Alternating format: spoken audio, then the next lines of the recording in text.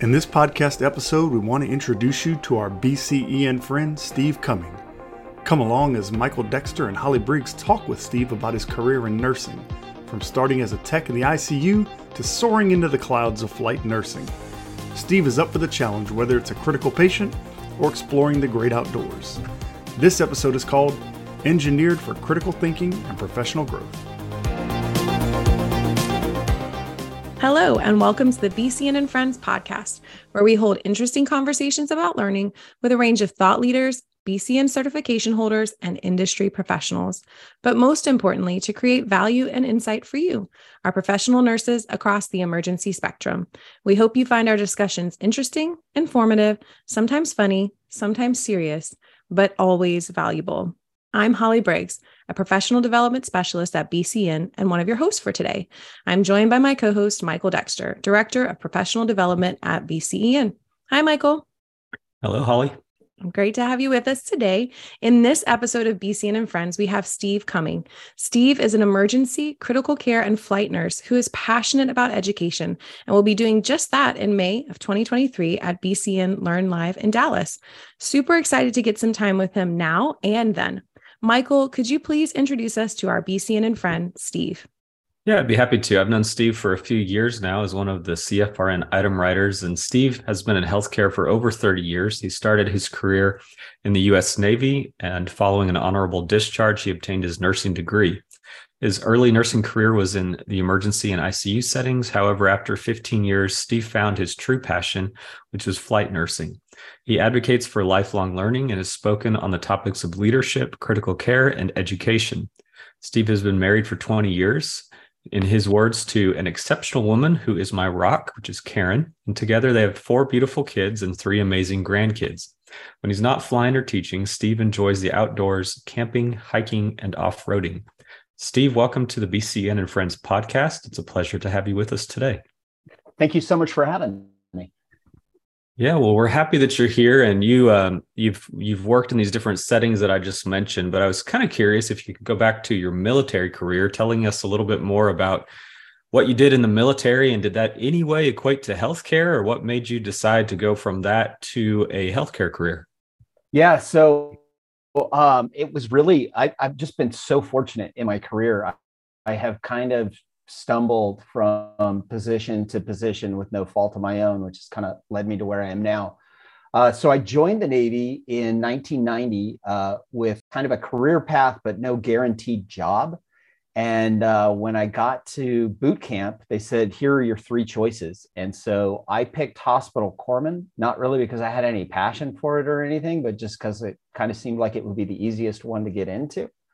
And then when I went to school to learn how to do that, I just found that I really enjoyed medicine, and the concepts and the practice kind of came easy to me. And it kind of started this 30-year trip that I've been on ever since. I only spent 4 years in the Navy, but I did the majority of that time on the green side with the United States Marine Corps as a senior corpsman for an infantry company. It was just a great kind of formative experience for me. So got out, lucked into a job through a family friend at a local hospital in the ICU as a kind of glorified CNA that also did 12 leads and sat the telemonitors. And the assistant manager that gave me that job, it was her pilot pet program. She ended up eventually becoming the CNO of that whole hospital organization. And I just kind of rode her coattails when I got my nursing degree. I started in the ICU. She was the director of the ICU then. And she helped me transition from the ICU down to the emergency department. And so like I said, I've just been really fortunate in my career. I kind of just done this one step has kind of fallen into the next and kind of led me to where I am today. So we had mentioned early on that you'd worked in the ER and the ICU, but what prompted you to kind of move from that into a flight nursing role? Or what was the golden ticket per se that would say, this is it, this is what I know I want to do with my career? Well, so the hospital I was working at was a level 2 trauma center, and it had a helipad that was right outside the emergency department, and the ICU was right above the emergency department. So every day I go to work, I'd see the helicopter come in and land on the pad at the hospital. And so I think my time in the Navy had kind of given me this thirst for adrenaline. And so I just always said, hey, one day I'm going to be on that helicopter. It took a little while for me to get there. And the reason for that was actually financial.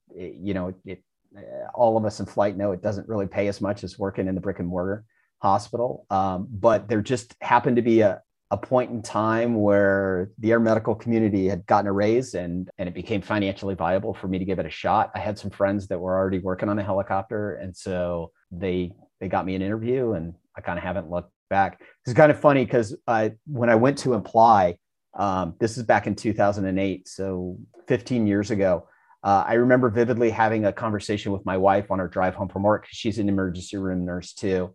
And we were talking about, I'm like, I think I'm going to throw my shot in for air medical. And so we talked about it the whole ride home. And so we kind of came up with this plan where I would go and fly for 2 years, and then she would go and fly for 2 years, and we kind of get it out of our system. And that was 15 years ago. And I haven't given up the reins yet. And so, Steve, you've been in flight nursing for 15 years, you said. And so having been in that specialty of nursing, of air medical transport, how would you say that it has changed over the years since you started? Like, what are some of the things that you have noticed? Obviously, healthcare medicine is always advancing. There's always something new. There's always new studies, new medicines, new equipment. But like, what have you seen have been like the biggest changes for you over time? That's a great question. So without naming any names, I work for the 800-pound gorilla in the industry. And when I first started, the program that I'm with was kind of left alone. We didn't have a lot of contact with the mothership. And I look back on it, and I think it was a little bit like cowboys and Indians. We had our own education department. We had our own HR department. And so we were kind of on our own. And I've watched over the last 15 years, it evolve as the organization has become more and more standardized, I guess is probably the best word. And that's brought some good and some bad with it. The education is on point. I mean, my operation has the resources to really spare no expense. And so the CIMEX labs and the cadaver labs and the resources that they put into educating their clinicians is great. On the other hand, there seems to be this obsession with standardization in our industry, which I can understand. There's a place for that, and there's some good times for that and some bad times for that. But anytime you try and write out every scenario that can possibly happen in a book, and then hand it to your clinicians and say, well, just follow the book, then I think you lose that important aspect of critical thinking, which is really, I think, what sets us apart in this industry as clinicians. I think this is one role where without an advanced practice, you really have a lot of autonomy. And so in order to perform well, you need to be able to exercise that critical thinking. I think that's a great point, Steve. And it really goes into my next question as well. But, you mentioned, I've heard it referred to sometimes as like cookbook medicine, basically like having the same recipe for every patient. We know that just simply isn't the case. But you mentioned what needs to be done and the autonomy and being able to think critically in order to work in this industry. And so my question for you was that if somebody they just want to be a good nurse, maybe not even a flight nurse, but just a really good clinician in general, what are some of the tips you would give them if they come up to you and they say, hey, you're a nurse, you've been doing it a long time. How can I be a really good nurse? What kind of career path would you tell them to start on? Well, I've always operated in the critical care environment. So, I mean, that's kind of my experience. And I would say if specifically what you want to do is flight, or even if you just want to operate in critical care, then I think there's a pretty good recipe for how to proceed. And that is, I would say, as soon as you get out of nursing school, as soon as you can, try and get into an ICU program and go new grad ICU. And I think the reason for that is because when you work in intensive care, you have two patients, you're responsible for them, you've got them for 12 hours, you get to know what's going on with those patients at the cellular level. You have, a whole shift to really hone in your assessment skills. You get to see cause and effect. When you start this medication, sure, it fixes the problem you're addressing in the short term, but what's the sequelae 3 hours later or even 3 days later? And so you really get to understand how all the systems work together and get a great understanding of that. And then once you start getting comfortable in that ICU environment, then it's time to transfer down to the ER. When God made nurses, he made ICU nurses and ER nurses diametrically opposed. They're almost like a different species, because in the ER, it's exactly the opposite. ICU nurses tend to crave order and structure, which is great, which is necessary. And ER, it's all fly by the seat of your pants, and it's going from one chaotic patient to the next. And so I think if you can hone those skills and develop the ability to operate smoothly and efficiently in each one of those environments, it's the ideal recipe to prepare you for flight, because you never know when the tones go off. And, am I going to a bus full of old hemophiliacs that are all on blood thinners that just rolled over on the interstate? Or am I going to an ICU where they've actively been trying to kill this patient for 2 years or 2 weeks on the ventilator, and now I've got to transfer them out so they can go get ECMO? And so you have to be able to flip on a switch and be able to operate in both environments. So I think that's a good recipe for either just staying in critical care or transitioning to flight. But to be a good clinician, I think the most important element is you've really just got to have a thirst for knowledge. It's super easy in our industry to get into an area and find your comfort zone and then just coast there. You get really good at operating the ECMO machine or operating CRRT or whatever your niche is. And then you can just coast because you've got that down. And what I like is the challenge of being thrown into different environments and different places that force me to grow as a nurse. And I'm constantly challenged to be better. Yeah, I think that's a great point. There's a lot of times when I've told people before that as soon as you find your comfort zone, find a way out of it. And I think that's that's pretty standard in the aeromedical industry, to constantly try to grow, to constantly learn, constantly be seeking more knowledge. And I personally have seen some changes recently in that, where more and more people, it seems like there's more and more people that are coming in that are like, I passed my NCLEX, I'm just going to find a place and settle in. Maybe there've been a lot before and I just wasn't as aware of it. But I think having that constant drive to do more, to learn more, push outside of your boundaries is really important. So thank you for sharing that. Sure. I think that's the type of personality that's drawn to flight. I mean, I don't think there's anything wrong with if you found what you want to do and you're comfortable there and that brings you joy, then that's great. But in this kind of environment, you're never done. There's always, as Hollye said before, medicine is always evolving, so there's always new devices and treatments and challenges. But just the fact that you never know what you're walking into when you put on that flight suit and step into that helicopter, it really forces you to up your game. And I love that. I like that challenge. I love what both you and Michael just kind of spoke about, and really just that idea that you do have to continue to grow, even if you're in the area of nursing that you really love, whether that be the ER, whether that be the ICU, whether that be, home health, whether that be whatever area of nursing that you're really passionate about. Like, it's, great, find your passion. And that may change over the years, right? I mean, we've all shifted into different places, but the idea is that regardless of what type of nursing I'm doing, like, there's always room to grow. There's always things that I can make myself better. I can grow my knowledge. I can learn something new. I can implement something new that will help me be a better nurse, help me take better care of my patients. There's never a point in this profession where you're going to reach the pinnacle and there will be nothing else. Like, that's it. You're done. That I don't think that will ever be the case in nursing and in healthcare in general. Like, there's always something out there. So you both have brought up some really good food for thought. Especially for those who are, kind of new in the career and they're having to learn so much. And I know when I was, a baby nurse, I thought to myself, gosh, if I can just get to that 5-year point, if I can just get to 10 years, I'll know everything. And what I quickly realized is there is no end goal here. There's just being better today than I was yesterday, and then I will be tomorrow, So thanks for bringing all those good points up. One of the things that I did want to ask you about is flight nurses make really quick decisions. And you talked about, how there are some protocols out there for flight nurses, but then also just really relying a lot on your assessment and your ability to quickly decide, hey, we're going to start care here. We're going to do this while we're in the field versus rapidly transporting. So grabbing them up, snatching them up, putting in the plane and going.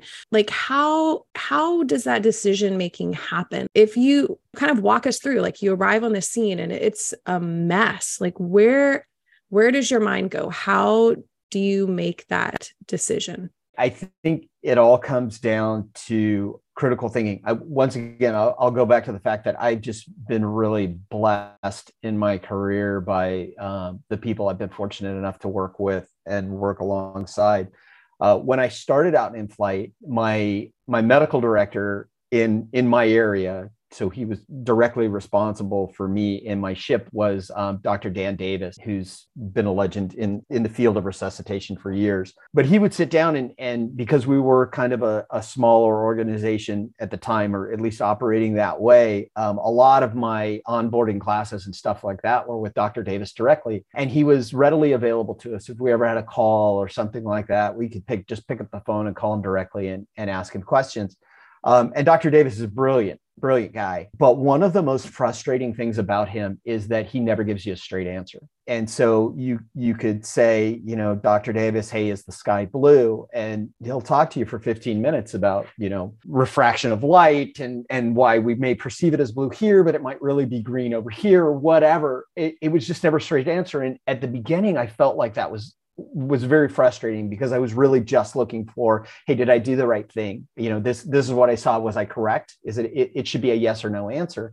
And what I realized was he was really preparing me more in that medical model of thinking rather than the nursing model of thinking, which is there really is no black and white.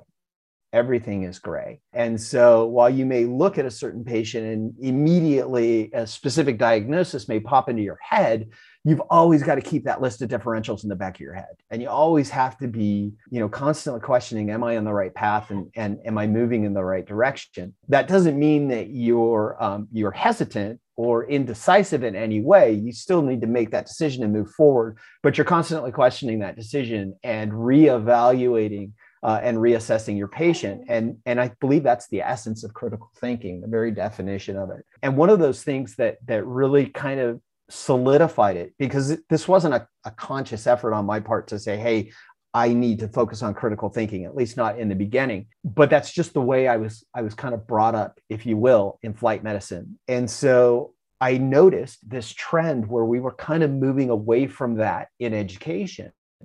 And rather, we were moving less to one-on-one with the docs and more to like the education department taking over. And so when we go to these sim labs, a lot of the answers were black and white. And they would throw a scenario to you and you would go down one path and they'd be like, no, that's wrong because of this. And so we were losing that kind of effort at critical thinking. And I think the thing that really drove it home to me was I was reviewing a chart from another flight crew. And they'd gone in on this patient, and the patient was tachycardic, and the patient was hypotensive, and the patient had a rapid respiratory rate. And all of that was due to the fact that it was a massive GI bleed, and he was in hemorrhagic shock. But the plan of the referring physician was, we're going to treat each one of those things in isolation. We're going to give him a fluid bolus for the hypotension. We're going to give him more sedation for the rapid respiratory rate because he was on a ventilator. And we're going to give diltiazem for the rapid heart rate and try and bring that down. And if you took each one of those symptoms in isolation, each of those is a viable option for that or a viable solution to that problem. But if you looked at the picture as a whole, it was very evident that, hey, what this guy just needed was another couple of units of blood. And that probably would have fixed all three of them. And I think that was the point where I kind of got on this soapbox of this is where our focus should be. We should be looking at protocols and guidelines and stuff like that. And we should be looking at what standard of care is. But one thing that we don't really emphasize in our training modules is the ability to critically think. and the ability to, to move down a path, reevaluate constantly, but not be so tied to that answer that we came up to that we can't shift gears and move in another direction if that's what the evidence is presenting to us. And so that's become a passion of mine. And I'm happy to say that my organization, not through any fault of my own, but my organization seems to be embracing that ideal, and we're kind of turning the ship and moving more in that direction. I feel like, but I think that's one of the things that we should stress for every clinician, whether you're, brand new grad on med surg, whether you're just starting out in the ICU, whether you're a 20 or 30 year ER nurse, we could all do better at critically thinking. I think that's a great point, Steve. And I appreciate you sharing that with us, and really good perspective with that too. And I did want to ask you, you were talking about Dr. Davis just a minute ago. You're talking about Dr. Davis, and then at the beginning you were talking about an ICU manager. And we always like to ask people about a person or a moment in their career that greatly impacted them. And so I don't know if one of those is that person. I don't know if it's a patient you cared for or family member or whoever, but is there something in your career when you look back at it and you go, that really made a difference in what I was doing, that really impacted me? Do I have to narrow it down to one? You don't have to, no. And that's if somebody asked me that question, Steve, I would be responding the exact same way. There are so many, and that's the hard part. There's so many people that help mold us into who we are today. But if there's a couple of them, that's fine as well. I tell you what I tell everybody when they come up to me and they say, "Hey, I'm interested in flying." I give them my standard spiel about here's what you need to do to prepare yourself. But one of the things I like to tell them, because this was kind of a shock for me, I'd been working in the same hospital for 10 years when I started flight, actually 15, but 10 as a nurse. And I was kind of the go-to guy in my ER, not to, brag or anything like that. But if there was like a really critical patient that would come in, the doctor would say, "Hey, Steve, can you come in and help me with this? Because I was good at operating the pumps and stuff like that, and good at working in that team environment and stuff." And so that felt very good. And it was awesome. And then I came to flight, and it was just such a humbling experience in a good way. So I like to tell people who are getting ready to do this that starting in flight is a little like going to Harvard. You could have been valedictorian at your high school, but you get to Harvard and everybody is a valedictorian. And so I'm constantly, I work with so many just amazing clinicians, brand new ones, seasoned veterans, that I'm constantly learning every day. And I try to be really appreciative of that fact and recognize in the moment that how blessed I am to be in that environment. But if I had to narrow it down, Dr. Davis would definitely be up there in the top. He has such a great teaching model. And like I say, it was a little frustrating until I got the gist of what he was trying to impart to me, which was not so much, "Hey, here's the answer to your question," but here's how to think about your question. Here's how to approach your question without bias, without ego, and really with an open mind, because as soon as you start saying, "I know it," the patient's not going to have read that particular medical book, and they're going to do something completely different. That was great. Another one who really stood out to me, and I'm blanking on her name, which is an unforgivable sin, because she was in charge of the new grad ICU program way back when I started out in ICU. And she was so instrumental. She had such a passion for education and learning. And she basically created this program where they were taking new grad nurses and training them for 6 months in the ICU and the ER. And then we were floating around the hospital just kind of as an internal registry kind of thing. But she made such an impression on me about learning and the passion for learning. And she'd been a nurse for 20 years at that point in time. And she was still just super enthusiastic about it. And I think that really made a mark on me. But day to day, I get to work with some rock stars, and I just try and stay humble and keep my mind open and absorb as much knowledge from them as I possibly can. And I love, Steve, even if you didn't remember that person's name, which the three of us have probably forgotten more names than we will be able to remember in our lifetime, once you add in patients and just people that come across your path. But the standout is that her attitude towards nursing, her passion and her desire to impart that and to kind of, help you who was new and needed a lot of assist to grow, in the beginning, that she took the time to really feed and water and grow the next generation of nurses. And she did it with, kindness and compassion, which that's the stuff people remember. People are going to remember the way that you treated them, the way that you made them feel while they were with you, whether that be a patient, whether that be a family member, whether that be a coworker, whether that be a new student. It really is the way that you handle yourself and make them feel. So there will probably be lots of people who won't remember names of people like that, but you'll always remember that is how they made me feel around them. And the type of, they set an example that you want to be that for someone else, so they may not remember your name, but, I hope that can be said of me one day. They might not remember my name, but they remember, who I was, the type of nurse that I presented to them and the person that I was. And that's the impact right there. So whoever you are out there, just know that Steve speaks very highly of you. Good job. Well, I'm going to remember in a couple hours. I'm just going to call and leave it on your voicemail, and then we'll we'll come back in and edit and drop that in and be like, yes. Right. No problem. Well, Steve, I do have a few rapid fire questions. Again, they're just some of your favorites. And really the reason that we ask them on this podcast is because we want to get to know you. I mean, obviously you have, an extensive career in nursing and in flight and critical care, and just a load of advice that you can give us professionally. But this is just a way to get to know you a little bit as the person that you are, the whole person. So here we go. What would you be doing if you were not in your current role? I would probably be an engineer or something along that lines. One of the things I love the most about my job is problem solving and kind of unraveling the mystery. And so my father was an engineer. He was an aerospace engineer, and he was probably one of the best problem solvers I've ever met. So I think I might have followed in his footsteps. Awesome. That is not one that you hear all that much, because I'll be real with you.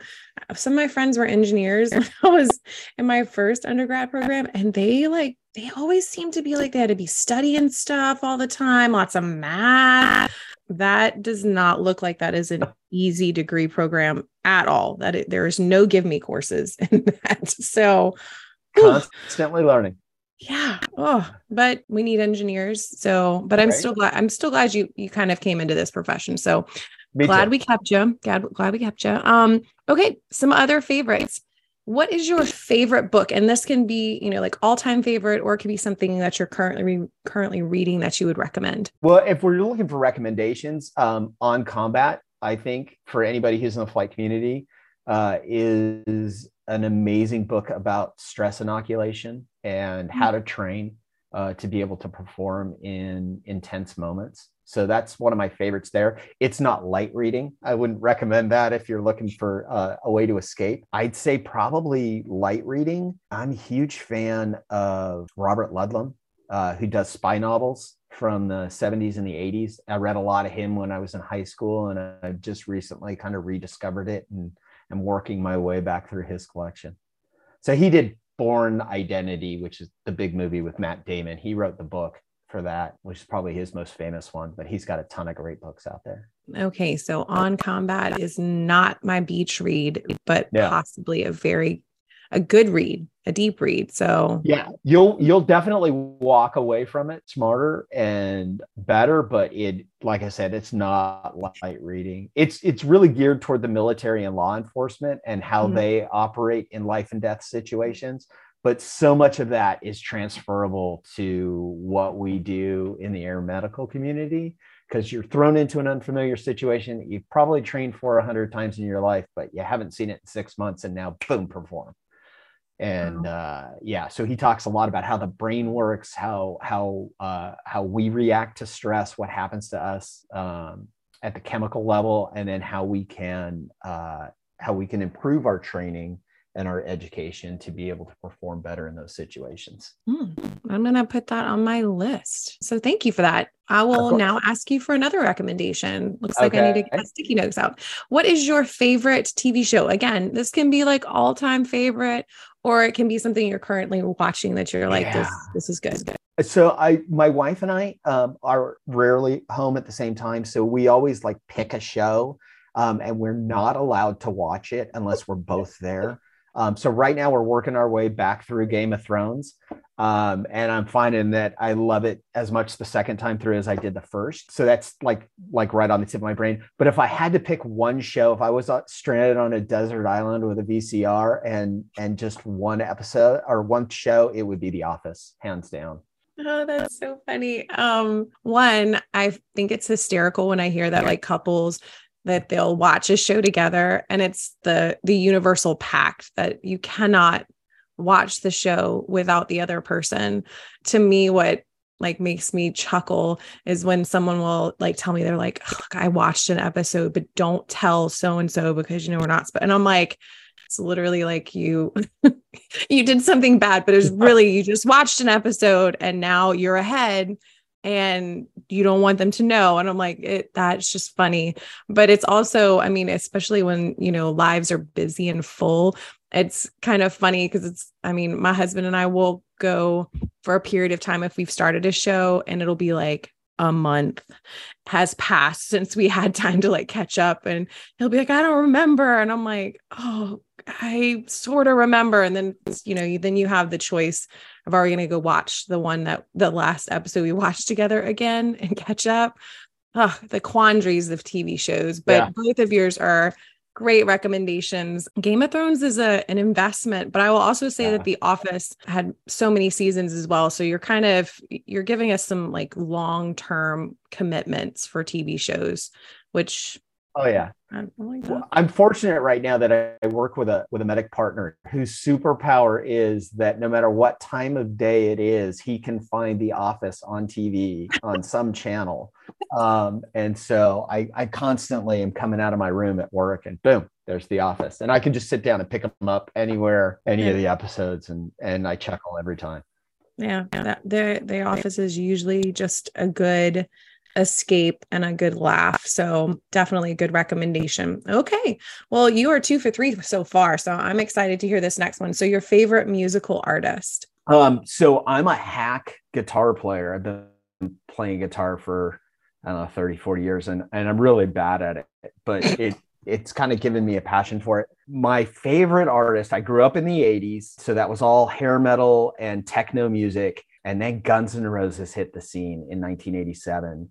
And they were just such a breath of fresh air. And I immediately became a huge Slash fan, who's their lead guitarist. I've probably seen him live half a dozen, maybe a dozen times. And he's just, I can just listen to him play guitar for days. That's an easy one. Although Led Zeppelin is a close second. You have, again, a great recommendation. Classic. There's a lot of like musical artists out there, especially like in the current day and age where it's as long as you can sing, like you're an artist. Really, if you go back a few years and even currently, there are just some people who truly are musical artists. They not only can they sing and write good lyrics, but they do things like with music that just, they're so unique and so different and so stand out. And I really think that that's something that sets people apart. When you talk about like, oh, a good singer, there's great singers out there. But when you talk about like someone who is truly what I would consider like an artist in the music industry, it does kind of narrow the field a little bit, but you've definitely picked one for sure. Again, 3 out of 3, great recommendations. Thank you, Steve. Awesome. Sweet. You're doing great. So what is your comfort food or a meal that you really enjoy? So if my helicopter were to go down on a deserted island with a Chinese chef, I could eat chicken fried rice every single day for the rest of my life. The spicier, the better. Steve, you're going to have a hard time finding a deserted island with a Chinese chef and a VCR. I know. It's not going to be easy, Mike, but I have a dream. Honestly, when you said VCR, should we define that for those who maybe have no idea what that is? So it's a video cassette recorder. Yeah, I think that's what it stands for. Should have probably gone with DVD player because, then they would last longer, but I'm dating myself. No. My parents held on to a lot of like VCR tapes from when we were a kid. I don't know if they thought it was going to kind of be one of those things that like it would come back. I haven't seen that yet. But Steve, so your desert island or deserted island or an island somewhere will have a VCR and apparently a chef who can make chicken fried rice. Any chef, yeah. So yeah, 100%. gotta have some chickens on your island too. So, okay. And then don't come and find me. Don't rescue me, because I'll be in heaven right there. As long and I need a copy of Guns N' Roses' Appetite for Destruction, and then yeah, I'm done. You're set. Okay. Well, do you have any other hobbies or interests that you could share with us outside of nursing and great TV shows and apparently living on a desert island very well? So yeah, right. Mm-hmm. So I've always been in the outdoors, which I think also is kind of a common trait among air medical providers.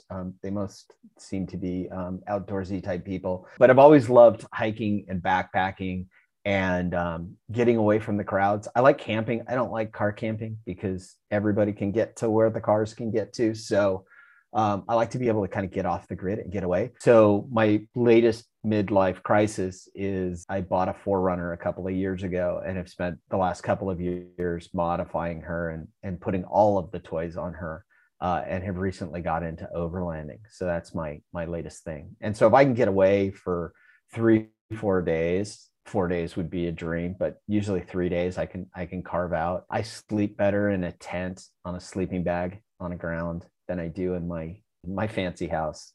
So that's my real self-care and kind of recharging the batteries and resetting everything and kind of keeping myself grounded. There's something to be said that taking some time and just getting away. Yeah, that's awesome. Yeah, out of cell coverage. Out of cell coverage, sleeping under the stars. Yeah, it's the best. It's so good for just like draining. You literally can feel the stress draining out of your body. So well, I'm hoping to get to do that for several more years to come. I can see why you have put a little bit into your hobbies to do it. It sounds more like you've just put stuff into taking care of yourself. So I applaud that in whatever shape and form that people decide to do. Because, once you kind of figure that out, it really is worth whatever time and effort you have to put into it. It really does translate to better quality of life. And the longer that you can last, and especially in our profession, but I mean, in any profession that's high stress, where people's lives are dependent on how well you perform. So, the better care you take of yourself, the better care you can take of others. Yeah, that's awesome. Well, Steve, if our audience would like to follow you online, 100%. What social media platforms could they do that on? I'm not real big on social media. I mean, I have a Facebook account, but I never look at it. I'm mostly on Instagram, dad to BKCS. And if you want to see pictures of my 4Runner, I throw a lot of them up there, but that's pretty much the only platform I'm on. Steve, thank you for sharing everything with us today and talking about your career and your passion for flight nursing, critical care, emergency care, and just really sharing a lot about you. It's been great getting to know you more. I've known you, like I said at the beginning, for a couple of years, but it's been really nice just finding out a little bit more about you, your passions for nursing, your hobbies, and those things, and really looking forward to continuing to work with you on this CFRN group, as well as hearing you present at a future conference. So thanks again for being here today. It's been a really great conversation. I appreciate it. It's been a pleasure. Thanks for having me on. I'm really looking forward to the conference in Dallas in May. It's coming up pretty quick, but this has been an awesome experience. Thank you. Well, I want to take this time to thank Steve for joining us for this episode of BCEN Friends. Thank you, Steve, for sharing your knowledge, your time, and your passion with us. And we are looking forward to spending some face-to-face time with you at Learn Live in Dallas. It's May 15th through 17th of 2023. To see the agenda, get registered, you can go to bcn.org/BCN Learn Live. You don't want to miss it. To all of our listeners, we hope you will stay tuned with us as we continue with BCEN and Friends and bring you new and meaningful content and perspective. If you have a suggestion for an episode, please email us at bcn@bcn.org. I'm Hollye Briggs, here with Michael Dexter, and on behalf of the entire BCEN team, we thank and celebrate you for all that you're doing as professional nurses across the emergency spectrum. Until next time, we are out.